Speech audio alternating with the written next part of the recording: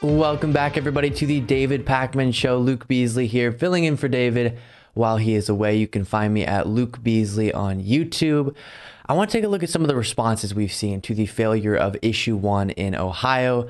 Of course, I'll get to some details on what that was in just a moment in case you missed it. But as a little bit of a foreshadowing, Frank LaRose, the Secretary of State of Ohio, went on Fox and Friends. And in trying to, in the wake of Issue 1 failing, say that if we keep going in the direction of what the left wants and they get their way, then these things are going to happen. And as he lists off these things, he paints a pretty nice picture for what the radical left is going to do.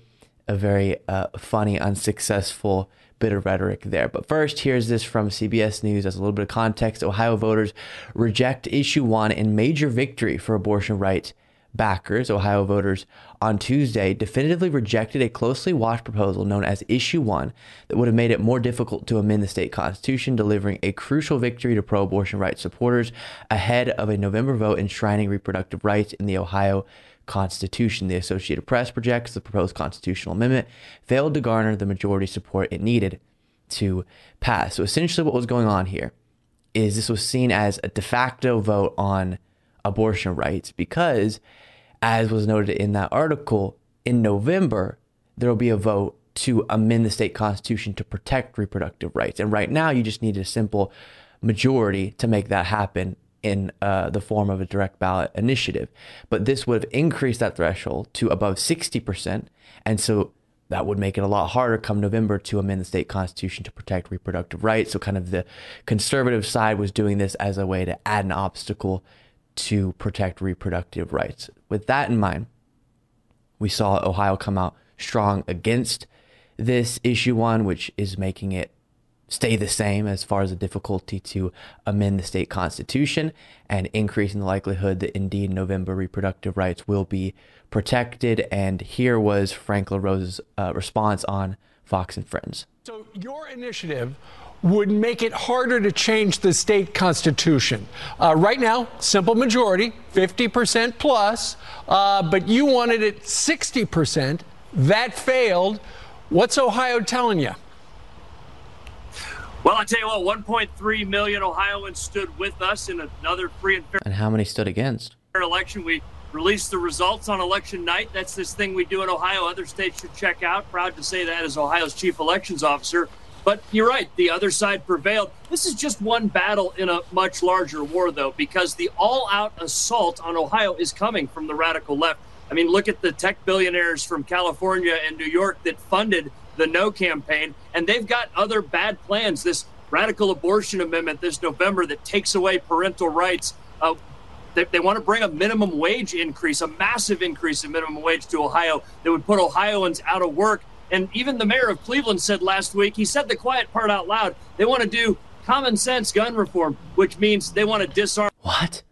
Common sense gun reform and an increase to the minimum wage? The horror. Law-abiding citizens. So, yeah, we lost one battle, but the war continues, and I've just begun to fight. So I guess the case that he's making is, hey, Ohio, you voted against us this time, but next time, vote with us. Because otherwise, you're going to have your abortion rights protected. You're going to have common sense gun legislation implemented and your communities made safer. And you're going to have your wages increase. So don't let them take over or they'll do all those things. Based on the polling, I don't know if that's the best way to articulate that. That would be my advice. But moving on to more of the Fox News response that we've seen to this. This was on Sean Hannity's show where he asks Mike Huckabee, the former governor of Arkansas and father of Sarah Huckabee Sanders, a question to the effect of, should Republicans moderate themselves and take some of these messages that have been sent by the American people in support of abortion rights and shift gear a little bit? And Mike Huckabee says, heck to the no. Saw the vote in Ohio, and I will tell you that if you look at Doug Mastriano and Tudor, even your race, I would argue that people that have very restrictive views on abortion, unlike, say, Mississippi has 15 weeks, that was the Dobbs decision, that anything less than that the fear among many conservatives is this will chase away many suburban voters. Do you agree with that, Mike Huckabee? I do not. I think the problem is Republicans have done a very pitiful job of explaining that the difference is we want to protect life. Democrats want to take it right up to the point of birth. They want. Saw the vote in Ohio.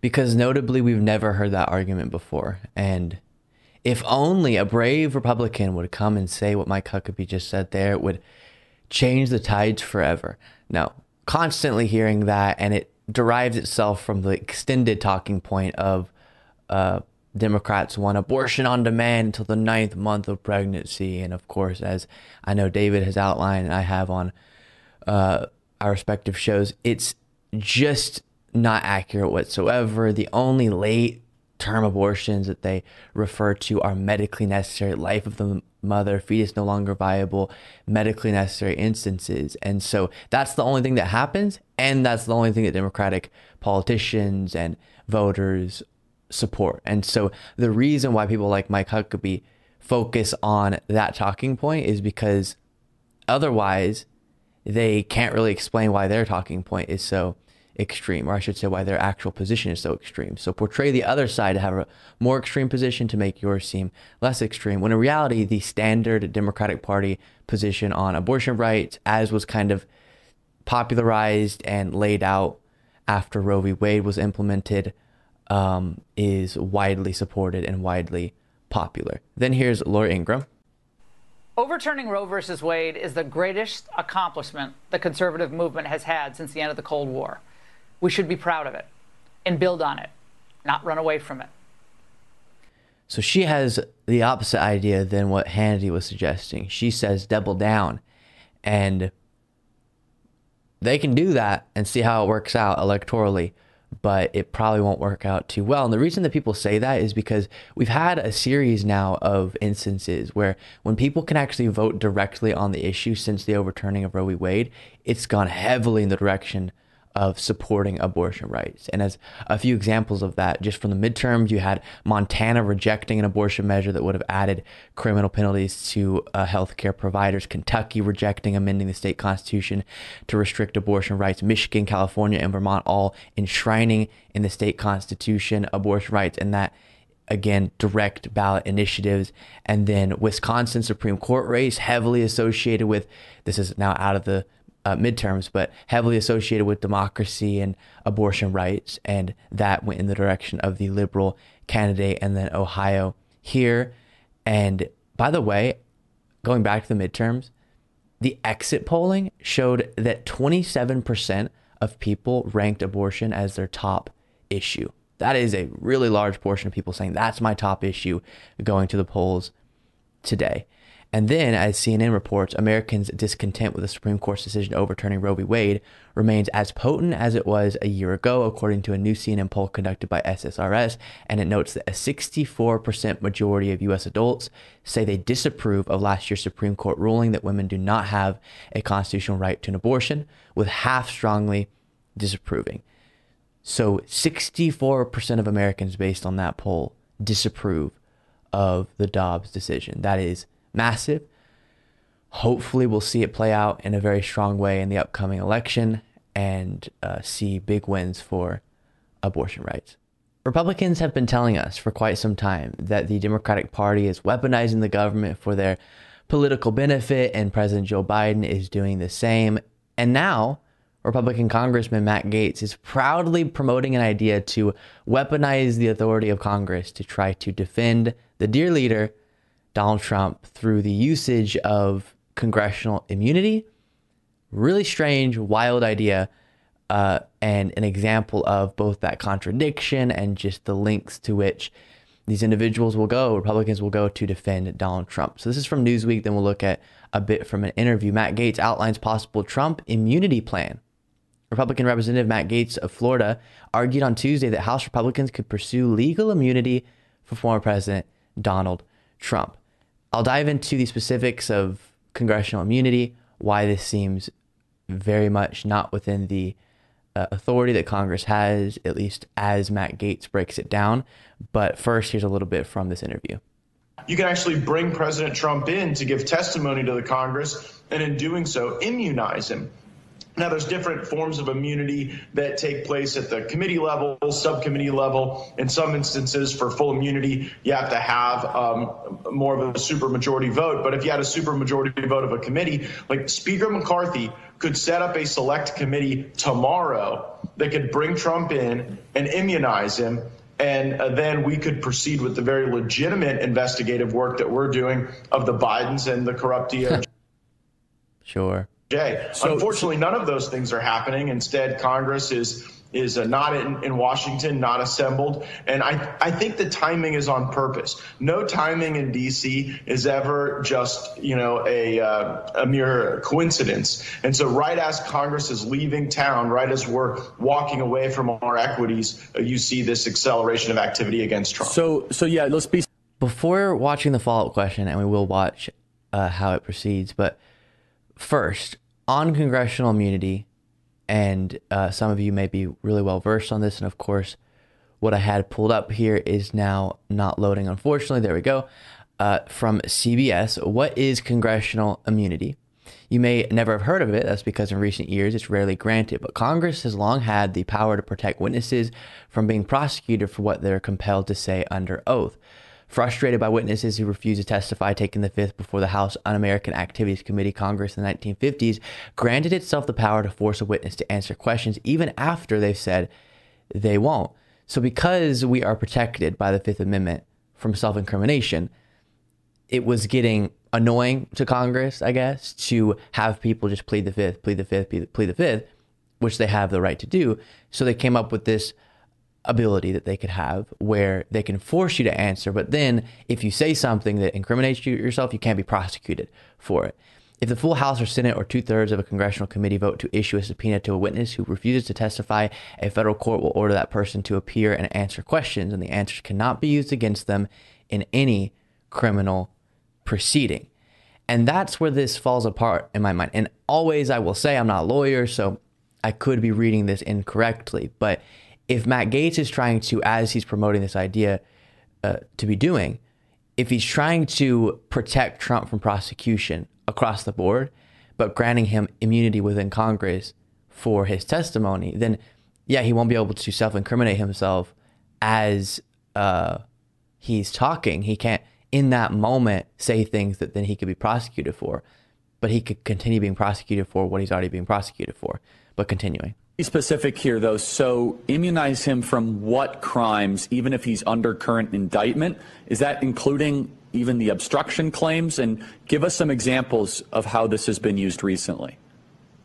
Well, it hasn't been used recently, but obviously we're aware of the ability for any person to plead the fifth. You can dissolve someone's ability to plead the fifth if you immunize them. And so Congress has this ability that's been recognized. It's even laid out in 18 U.S.C.A. 6002 and 6005. If folks want to look it up. But there you've got the ability to say, well, we're hereby compelling your testimony. We're giving you immunity for anything you say to us and anything that would lead to. And so, for example, if President Trump came in and said, I'm here to give you testimony about the witch hunt, the abuse of criminal process that Congress has legitimate oversight equities to resolve. And if he were to say things to us, we could immunize him for that conduct that he were to discuss. For that conduct that he were to discuss. So not just the discussion, and in the discussion he can't incriminate himself, but the conduct that is the topic of the discussion, he also would get immunity for. Seems way outside of the power that Congress has there. Again, lawyers, feel free to weigh in, but sounds rather ridiculous for sure, and based on my reading of congressional immunity, it indeed is. Gaetz explained his latest plan as Truth Out reports this week while discussing Trump's most recent indictments, and says the plan would require the House to establish a select committee. McCarthy cannot do so on his own. He needs a majority vote in the House, which would require nearly every Republican in the chamber to cooperate with the scheme, given the GOP's extremely narrow majority. The plan would also likely be challenged in courts by the DOJ, which may argue against the legality of granting Trump immunity in a way that is so transparently corrupt. And then also in this same interview, Gaetz said, quote, "The downside of bringing anyone before Congress to give testimony is that if you say something that is material and that is not accurate, that can create a cascade of follow-on charges," meaning Trump could perjure himself, which indeed is probably not the best idea in an effort to defend someone, to put them in a situation when they're notorious for having a very horrible relationship with the truth, where they have to tell the truth. That might end poorly for Donald Trump. Let me know what you think of all of this. You can find me on YouTube at Luke Beasley and on Twitter or X, Luke P. Beasley. We'll be right back.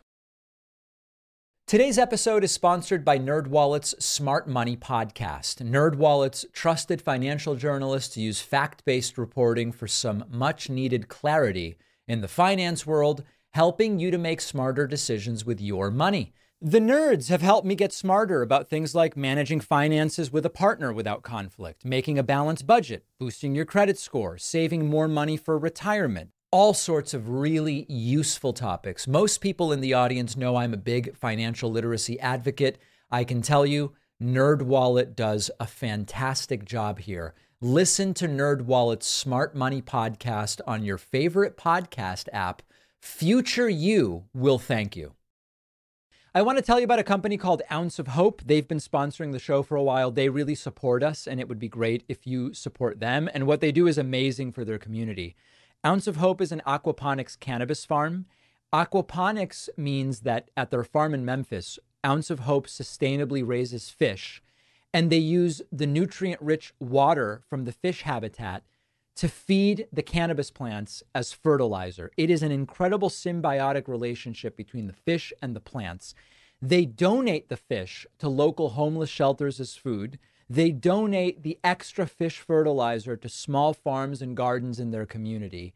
And what Ounce of Hope has for you is an extraordinary selection of cannabis products shipped right to your door. Everything from CBD, more recreational THC products like Delta 8, Delta 9, and HHC if you're looking to unwind on the weekend. It is all federally legal, even the THC products, so they can ship them to any state in the U.S. They have oils, topicals, flowers, soft gels, as well as THC-infused edibles, gummies, caramels, chocolate bars. Everything is grown and processed in-house by their mom and pop team. You can trust the quality, the safety of the product you get. And Ounce of Hope has a special deal for my audience, giving you 20% off everything they offer when you go to ounceofhope.com and use the code PACMAN. That's OUNCE of hope.com, code PACMAN for 20% off. The info is in the podcast notes. A while back, Lauren Boebert said that she was going to try to impeach President Joe Biden. She introduced her articles of impeachment for this, that, and the other thing. And when I covered that story, I said that this was really just an attempt for Lauren Boebert to get attention, to be relevant, to have more invitations into media interviews. And now I have another example of that for you. Apparently, Republican Representative Greg Steube feels a little left out of the impeachment conversation. And so he's saying, I'm going to impeach Joe Biden too, for all the same accusations we're still unsuccessfully trying to provide evidence for, and also for prostitution. Because apparently you can just say whatever you want now within the GOP and accuse Biden of whatever you'd like. Take a look at this. Goodness, goodness, goodness. For more on this, let's bring in Florida Congressman Greg Steube. He's on the Select Subcommittee on the Weaponization of the Federal Government. And Congressman Steube has something to share. Congressman, welcome to the show. You have some exclusive news that you're going to break on tonight's show. Congressman, tell us about that. Yeah, so you laid out a great case for a number of different crimes, and you laid the factual predicate for those crimes.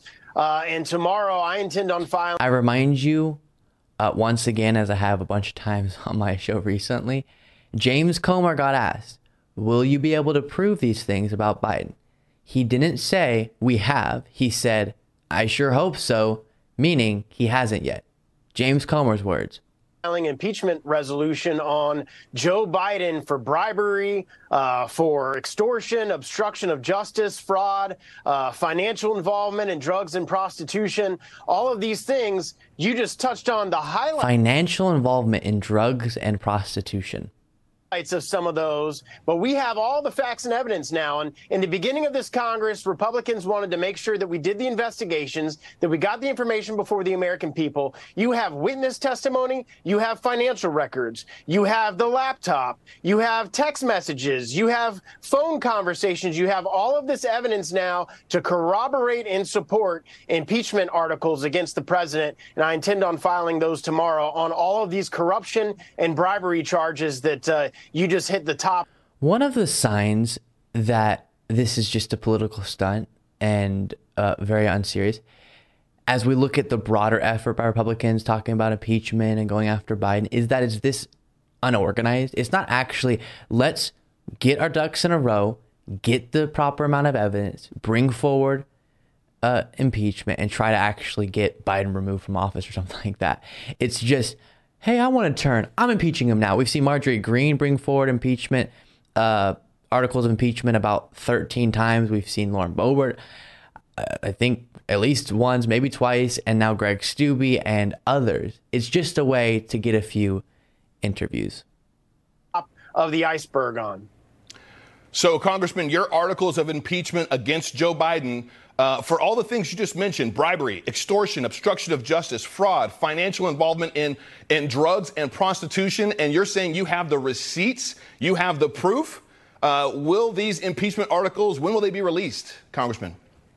They'll be filed tomorrow, so we'll do a press release with all the details. It's pages upon pages of all the different things that we have gathered as Republicans as the conference. You know, you had the investigation. Okay, so it's going to be all the things that were gathered that we've already gone through so extensively in the past. We did a bunch of coverage yesterday on these very accusations, and as the days go on, and really as the investigation becomes more extensive, the allegations against Biden fall apart even further. And we saw that definitely with the Devin Archer testimony.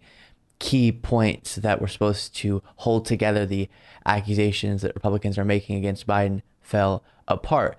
And it just has to be noted, by the way, when I'm recording this, he hasn't yet made the announcement, so I don't have the press release that he's referring to there, but I can imagine what it'd be like.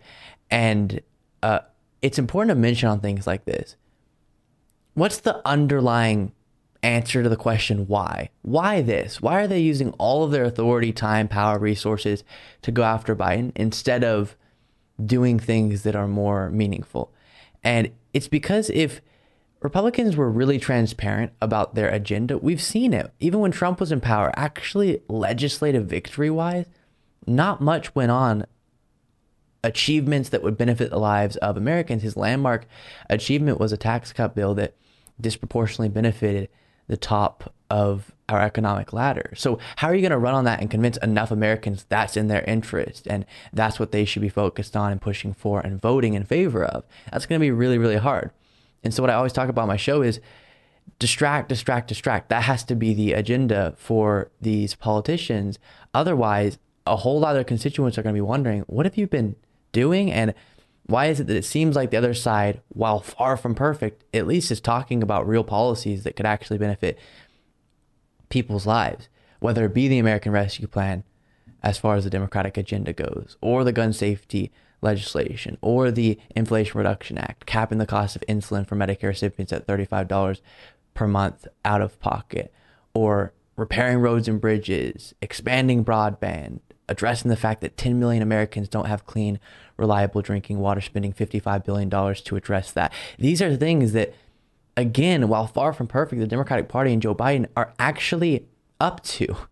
And so you juxtapose that against this, and I guess this works enough as a distraction for enough people where clearly they see it as politically effective.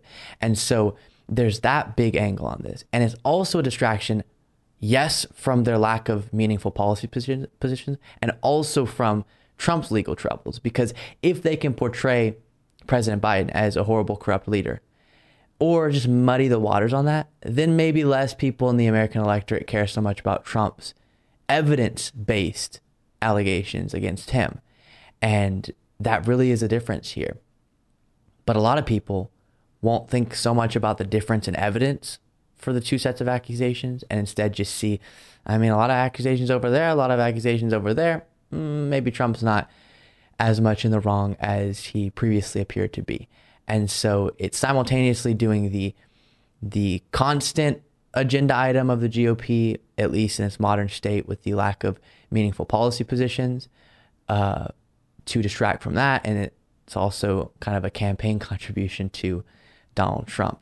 In Donald Trump's third indictment on charges related to his attempts to overturn the 2020 election results, there were unnamed co-conspirators mentioned, meaning people who aren't formally identified in the document, thus not being indicted at this point in time, but could be in the future separately and are relevant to the broader set of facts being outlined in the indictment because they were a part of the criminal conspiracy being alleged.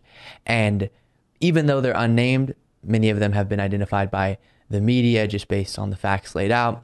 And John Eastman is one of those people, the, as Mike Pence called him, crackpot lawyer that was around Donald Trump during Trump's attempts to overturn, potentially unlawfully, the 2020 election results. And I have now here for you him in an interview, and it's wacky and disturbing that this individual was advising the president of the United States. Not surprising because we knew it, but still always pretty wild to perceive. And he's defiant. This was around the time that Trump was experiencing this third round of an indictment, the arrest, the arraignment, and he is still justifying his actions as you might expect. And I just thought it'd be interesting to look at what he has to say in the wake of all this, and as he awaits possibly himself being indicted. We are talking about whether we are going to, as a nation, completely repudiate every one of our founding principles, which is what the modern left wing, which is in control of the Democrat Party, believes, that we are the root of all evil in the world and we have to be eradicated. This is an existential... What? Why do people say stuff like this? Show me the policies that Biden has pushed for that bolsters your idea there. You have a governing record to point to, as we talked about in the last segment. Are you referencing the lowering of prescription drug costs? Are you referencing the roads and bridges being repaired? Are you referencing the child tax credit? What are you referencing? A threat to the very survivability, not just of our nation, but of the example that our nation, properly understood, provides to the world. That's the stakes. And Trump seems to understand that in a way a lot of Republican establishment types in Washington don't. And it's the reason he gets so much support in the hinterland, in the flyover country. People are fed up with folks, get along, go along, while the country is being destroyed. And so I think the stakes are much bigger. And that means a stolen election that thwarts the will of the people. I want to remind you, too, when people say that, there are real problems, absolutely. Real pain in this country and problems that need to be addressed every single day, 100%. The talking point, though, of Biden is destroying the country when he's overseen a pretty stunning and unexpectedly good economic recovery after an economic downturn that a pandemic caused and the pandemic that Donald Trump has handled. And so it's actually been impressive, his legislative record, the successes there, and some real achievements on that front. And then also the economic record is impressive.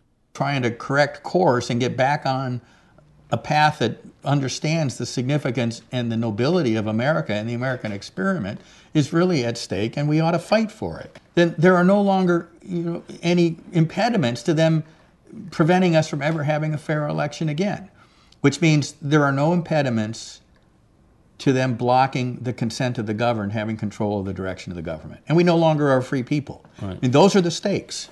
And if those are the stakes, what? You can hear in how he's explained this why he feels justified in telling Trump to, or advising Trump to potentially unlawfully overthrow a democratic process. These are the words he uses to justify in his mind why he's on the correct side of history. Yeah, I'm going to try to be a part of a coup, but it's because the Democratic Party, the radical left, Marxist, communist, fascist, as Trump would say, are going to destroy us all and eradicate everything if we don't do the coup. What are you supposed to do? Just sit around and twiddle your thumb. It would be too messy to do anything about this. I'll just, and maybe when the alligators come for everybody else, they'll eat me last. Yeah. What are you talking about? Truly, what is he talking about? This is what really scares me. And I see it when I go to Trump rallies and talk to Trump supporters, and I see it in some of my interpersonal relationships, and the perception of this country and the world that is just so far from what is real. And I know both sides fearmonger, sometimes hyperbolically so, about the other side. Absolutely. And that's been the case for a long time, and it's gotten worse, and it is a both sides issue.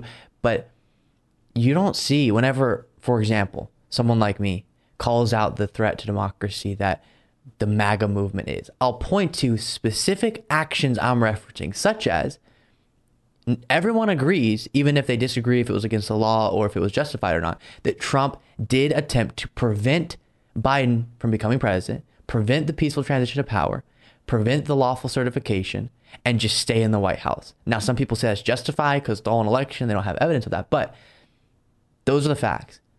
Those are actual facts I can point to and say, this type of behavior threatens democracy.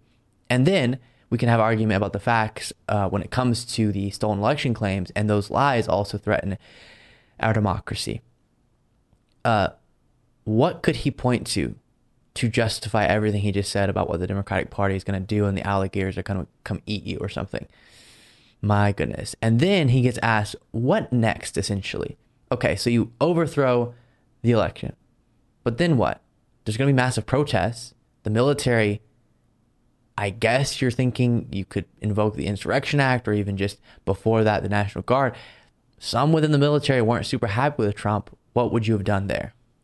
You had to think through what would have happened had there been riots on the street. And it's I should have said riots, not protests. Likely there would have been. So now, how do they get quelled? Normally it would be the military, but the military didn't show a lot of support for Trump in the 2020 riots. Well, one hopes that our military still understands their obligation and the chain of command that stops at the top with the commander-in-chief. If Trump was the legitimate winner, right. But he wasn't, though, and you're afraid of saying that because of mobs' violence, then you're subjecting yourselves to mob rule, and that's not the rule of law. Okay. Think about how deranged that is. Seriously. We're going to try to overthrow a lawful election. We've failed time and time again in official venues to prove our claims of election fraud, but we're still going to charge forward. And a bunch of people in our administration are saying there wasn't the widespread fraud that you're saying there wasn't. And still we're going to charge forward and overthrow a democratic election. And then when there's inevitably riots based on that, because people usually don't like their democracy being thrown in the garbage can, we're going to, I guess, invoke the Insurrection Act and mobilize the military on the streets of America. And actually, there's some reporting from an individual who is now a former Army officer, Kevin Carroll, who talked about how terrified he was of this happening. As Mediaite reports, Kevin Carroll, a former Army officer who served as senior counsel to Homeland Security Secretary John Kelly during the Trump administration, laid out in stark terms on Tuesday a part of the most recent indictment against former President Donald Trump that has not received wide attention.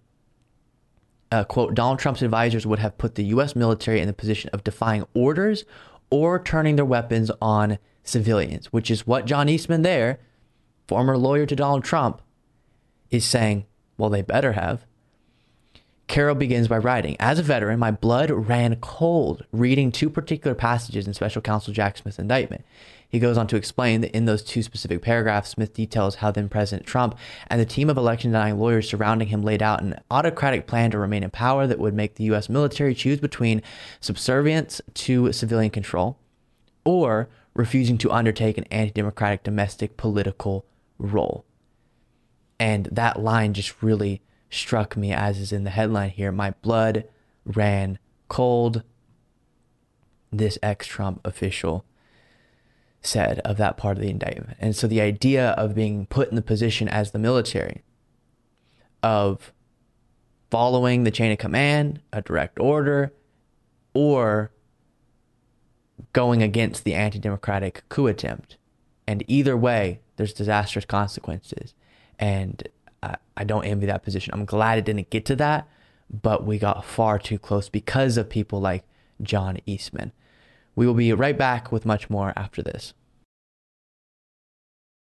Something that's been in the news a lot lately is data brokers collecting vast amounts of data about everything you do on your phone and computer, where you go, what you look at. They identify patterns in your behavior, and it's really quite disturbing how much data brokers know about us, even our health information.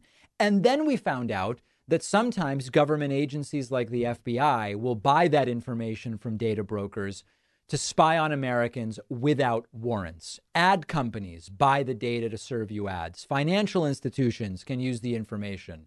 The information can even end up on public search sites where anybody can see it, but there is a way to stop it. Our sponsor, Incogni, is an affordable service that sends automatic data removal requests to data brokers who are required by law to comply. Incogni even follows up with the data brokers to ensure your data is permanently gone. And Incogni keeps you updated every step of the way. I use Incogni myself. It is remarkable what they will accomplish for you. And my audience gets 60% off. Go to incogni.com/Pacman and use the code Pacman. That's incogni.com/Pacman. Use code Pacman for 60% off. The info is in the podcast notes. Welcome back, everybody, to the show. Luke Beasley here, filling in for David while he is away. You can find me at Luke Beasley on YouTube. Marjorie Taylor Greene appeared on Newsmax with Eric Bolling, and I have a couple moments from this interview that I want to show you. And have you noticed with some of these individuals that are especially dishonest, occasionally they seem to get confused about their own dishonesty? I think, this is my stance, you should not be dishonest. If you're going to try to, can you not be so bad at it? Like, give us the respect of being good at being dishonest as you perpetuate these dishonest talking points. That would be my request to Marjorie Taylor Greene, but she probably won't listen. This is on, again, her trying to twist some talking point about Ukraine and grain to impeaching Biden. Everything connects to impeaching Biden these days, as I'm sure you're aware. And this is what she had to say on that.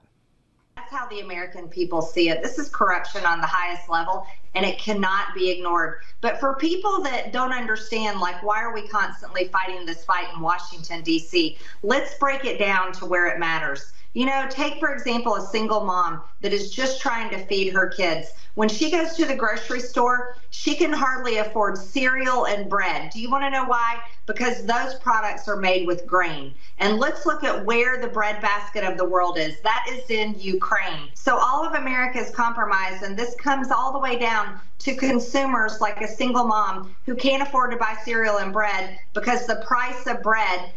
So before she connects it to impeachment, because that's a whole nother batch of confusion, it's true that Ukraine is a massive producer of grain.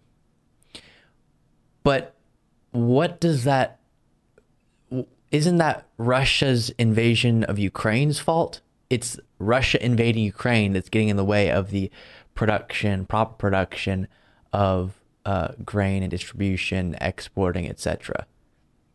If that's what she's mentioning.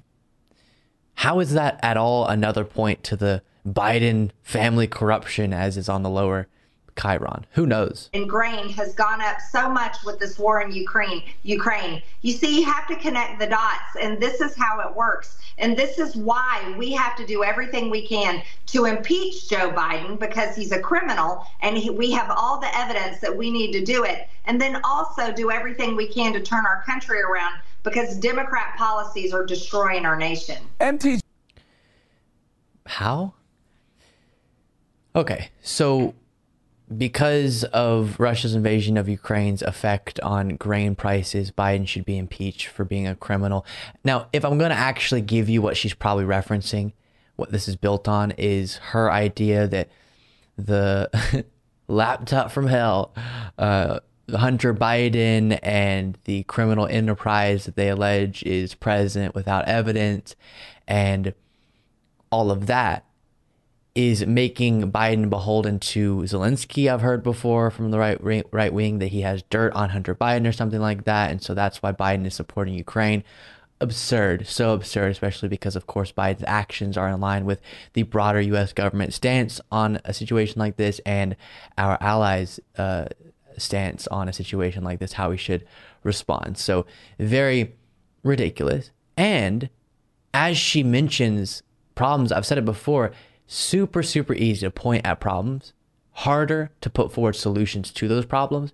And a lot of times people like Marjorie Greene do a whole lot of pointing, but actually not just have an absence of policies that would assist in addressing those problems, but actually actively fight against the policies that could address those problems. And so this moment reminded me of one where she's saying that individual seniors are having to decide between rent payments and paying for their prescription drug costs, which is absolutely a difficult, brutal situation that people are put in.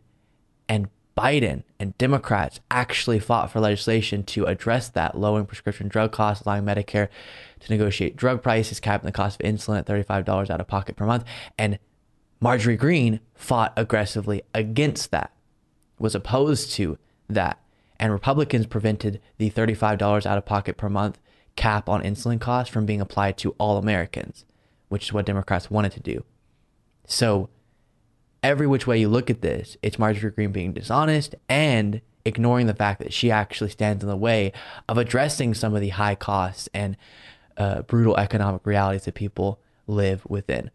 Next moment, on a different subject, Trump's legal troubles. Fani Willis wants to indict Trump. Now we see outside the courthouse in Georgia, wherever the state house is, there are barricades being put up in anticipation of an indictment. We hear it's going to come mid to early next week. Fani Willis may have a little problem of her own. There are some reports that say she's less than a stand-up prosecutor. She may have even had relationships with some of the gang members of the gang she's prosecuting. Baseless. On my show yesterday, you can find it at Luke B's on YouTube. I went over this exact accusation, just completely baseless.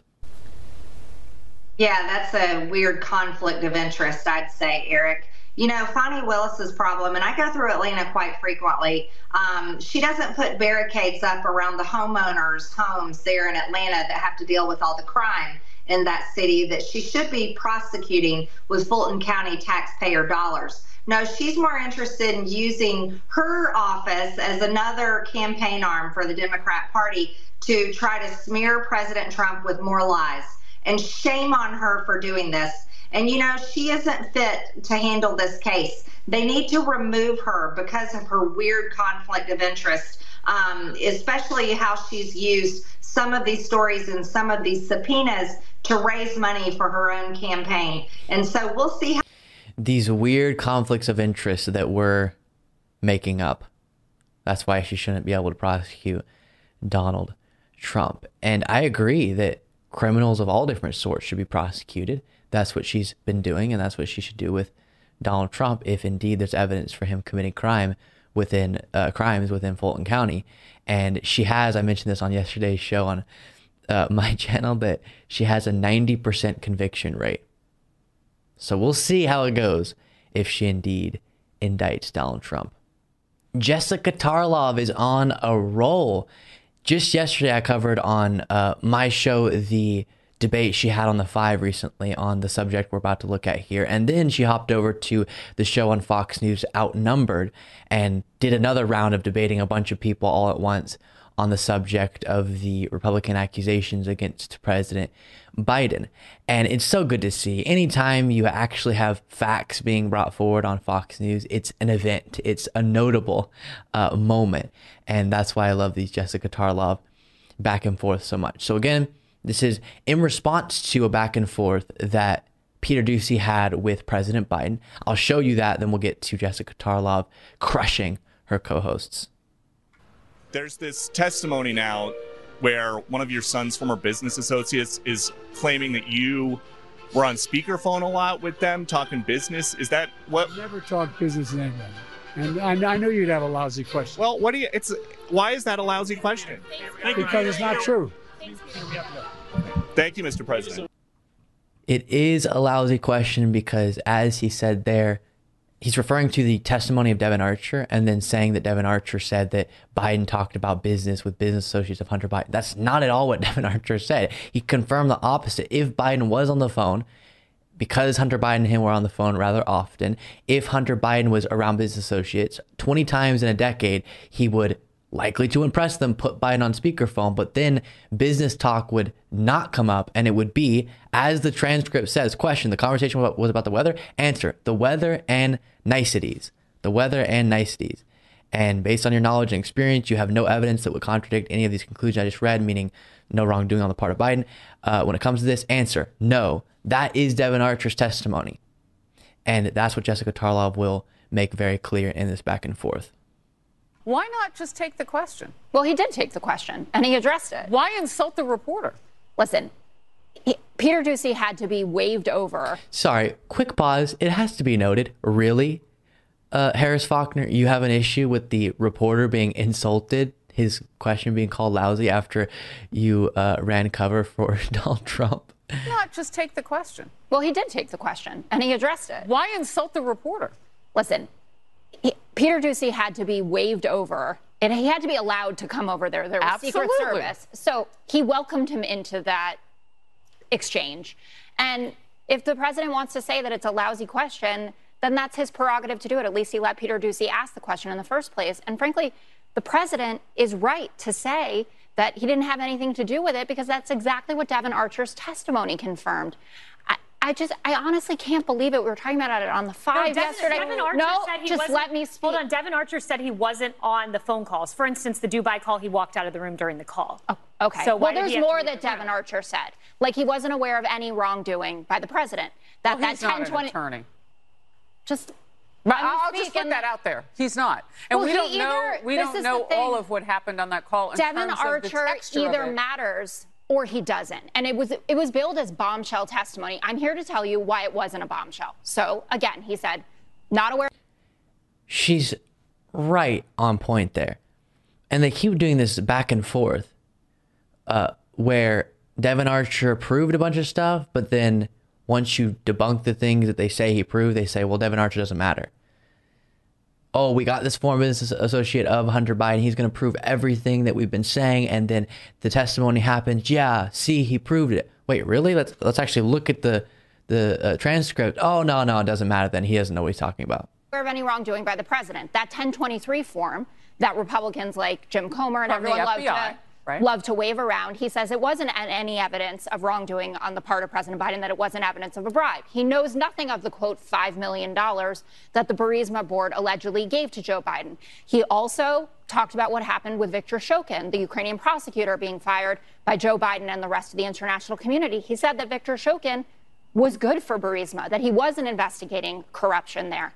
Every piece of evidence, so-called evidence, that the Republicans have has utterly fallen apart, which is why Chuck Grassley and Ron Johnson have admitted on our air multiple times that they don't, quote, have it yet.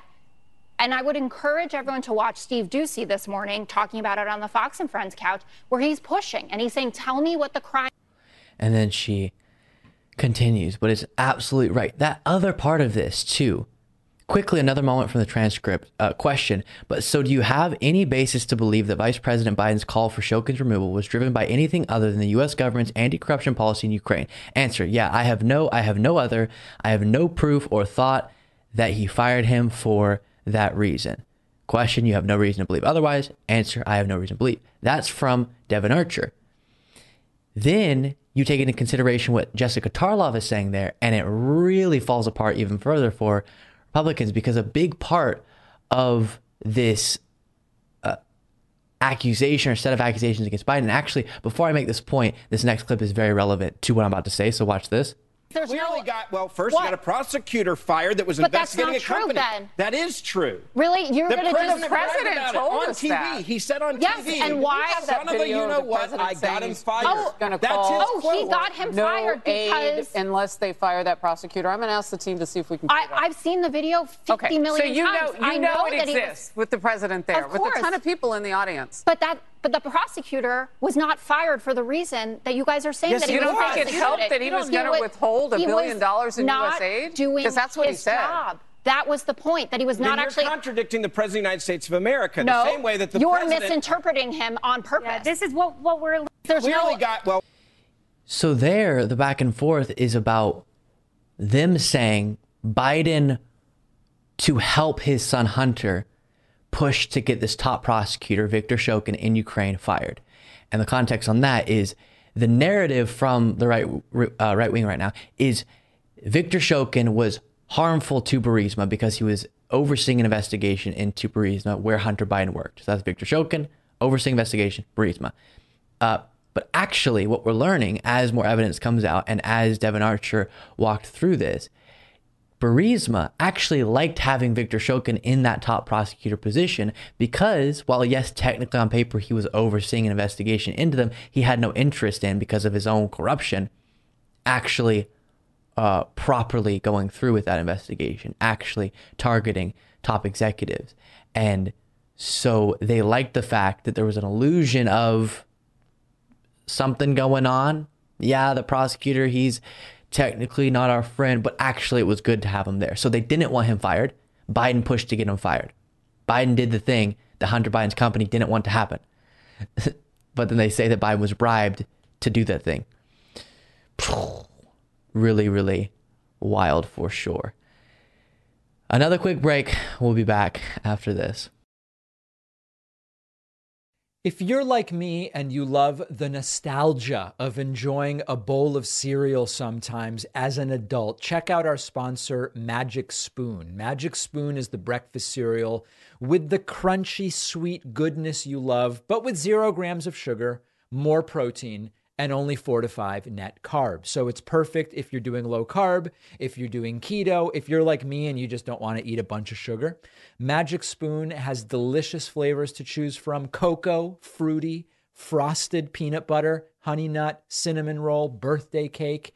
My favorite is maple waffle. And right now they have limited edition spring flavors, strawberry milkshake, and peaches and cream. Sometimes you just feel like sitting down with a bowl of cereal. When the mood strikes, go for something with plenty of protein without all the sugar. If you don't love Magic Spoon as much as I do and our team does, Magic Spoon will refund all of your money, no questions asked. Go to magicspoon.com/Pacman, create a custom bundle, use the code Pacman for $5 off. That's magicspoon.com/Pacman. The link is in the podcast notes. As I'm sure you are aware and you've witnessed multiple times, Donald Trump has been relentlessly attacking Christie, not just as a political opponent, but as a person, his appearance, very personally, in very vile and childish ways. And Christie has responded and is using it as an opportunity to taunt Trump and mock him, trying to get him to show up to the debate going on later this month that Trump seems not super excited about showing up to because he is afraid. Now, before getting to Christie, as a reminder of the types of things Trump has been saying about Christie, here's this from a recent speech. Who's good? No, Christie's, he's eating right now. He can't be bothered.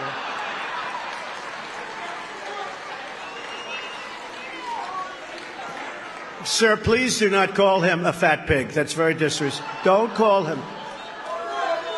See, I'm trying to be nice. Don't call him a fat pig. You can't do it. You can't do that. So childish and low character. And then also just, where does that get us? How does that at all fit into a meaningful discussion about why you would be a better leader than that individual, why they would be a worse leader, why their policies are worse, etc.? It doesn't. And why people think that's admirable on the part of Trump, I have no idea. But then here is Christie responding during a recent town hall to just generally the attacks from Trump. He's got a lot to say when he's got a phone in his hand, posting something on social media. We're going to know what he's really made of if we see whether he shows up 2 weeks from tonight or not on that stage. Because I'll tell you one thing for sure. I will be there, and I am waiting for him, and then we'll answer him.